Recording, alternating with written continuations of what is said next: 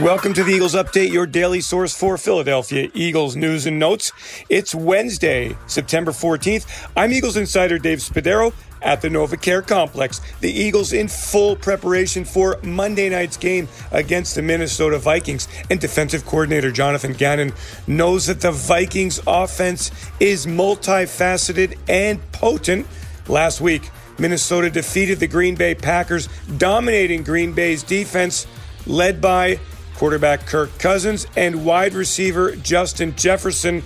Gannon respects very much what the Vikings bring to the offensive table. They got some explosive people over there, and the quarterback's a really good player, knows where to go with the ball, comes out fast. Obviously they got some wide outs in the back. I was with a couple of those guys, and they're really good players, so we're going to have to be on it to give ourselves a chance to win the game on Monday. Jefferson is the headliner, the third-year wide receiver who's amassed more than 3,000 yards and nearly 200 receptions in his first two seasons. Opened 2022 with 9 catches, 184 yards, and 2 touchdowns against the Packers. Gannon says Jefferson is among the very best wide receivers in the entire NFL. He's a special player. I don't rank guys, but he's up in that top group.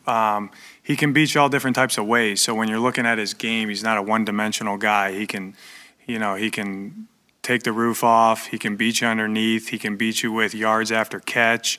They do a really good job of deploying him different ways. So it's hard to have a plan for him to always, have 2 guys on him.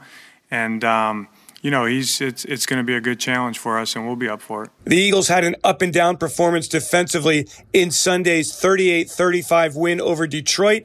Gannon pleased that the Eagles won the game and that they showed some success early in the contest.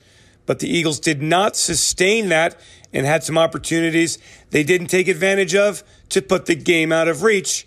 Here's what Gannon has to say after reviewing Sunday's win. Obviously, a lot of things we need to clean up, and looking forward for that opportunity. I think it's very clear to the coaches and the players after watching the game what we need to improve on quickly, and from an execution standpoint, from a technique standpoint.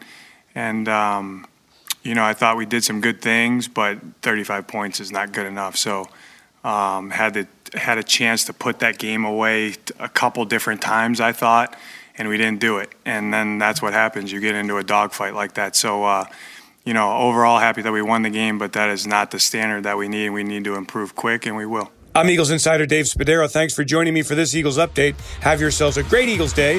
Fly, Eagles, fly, and go Birds.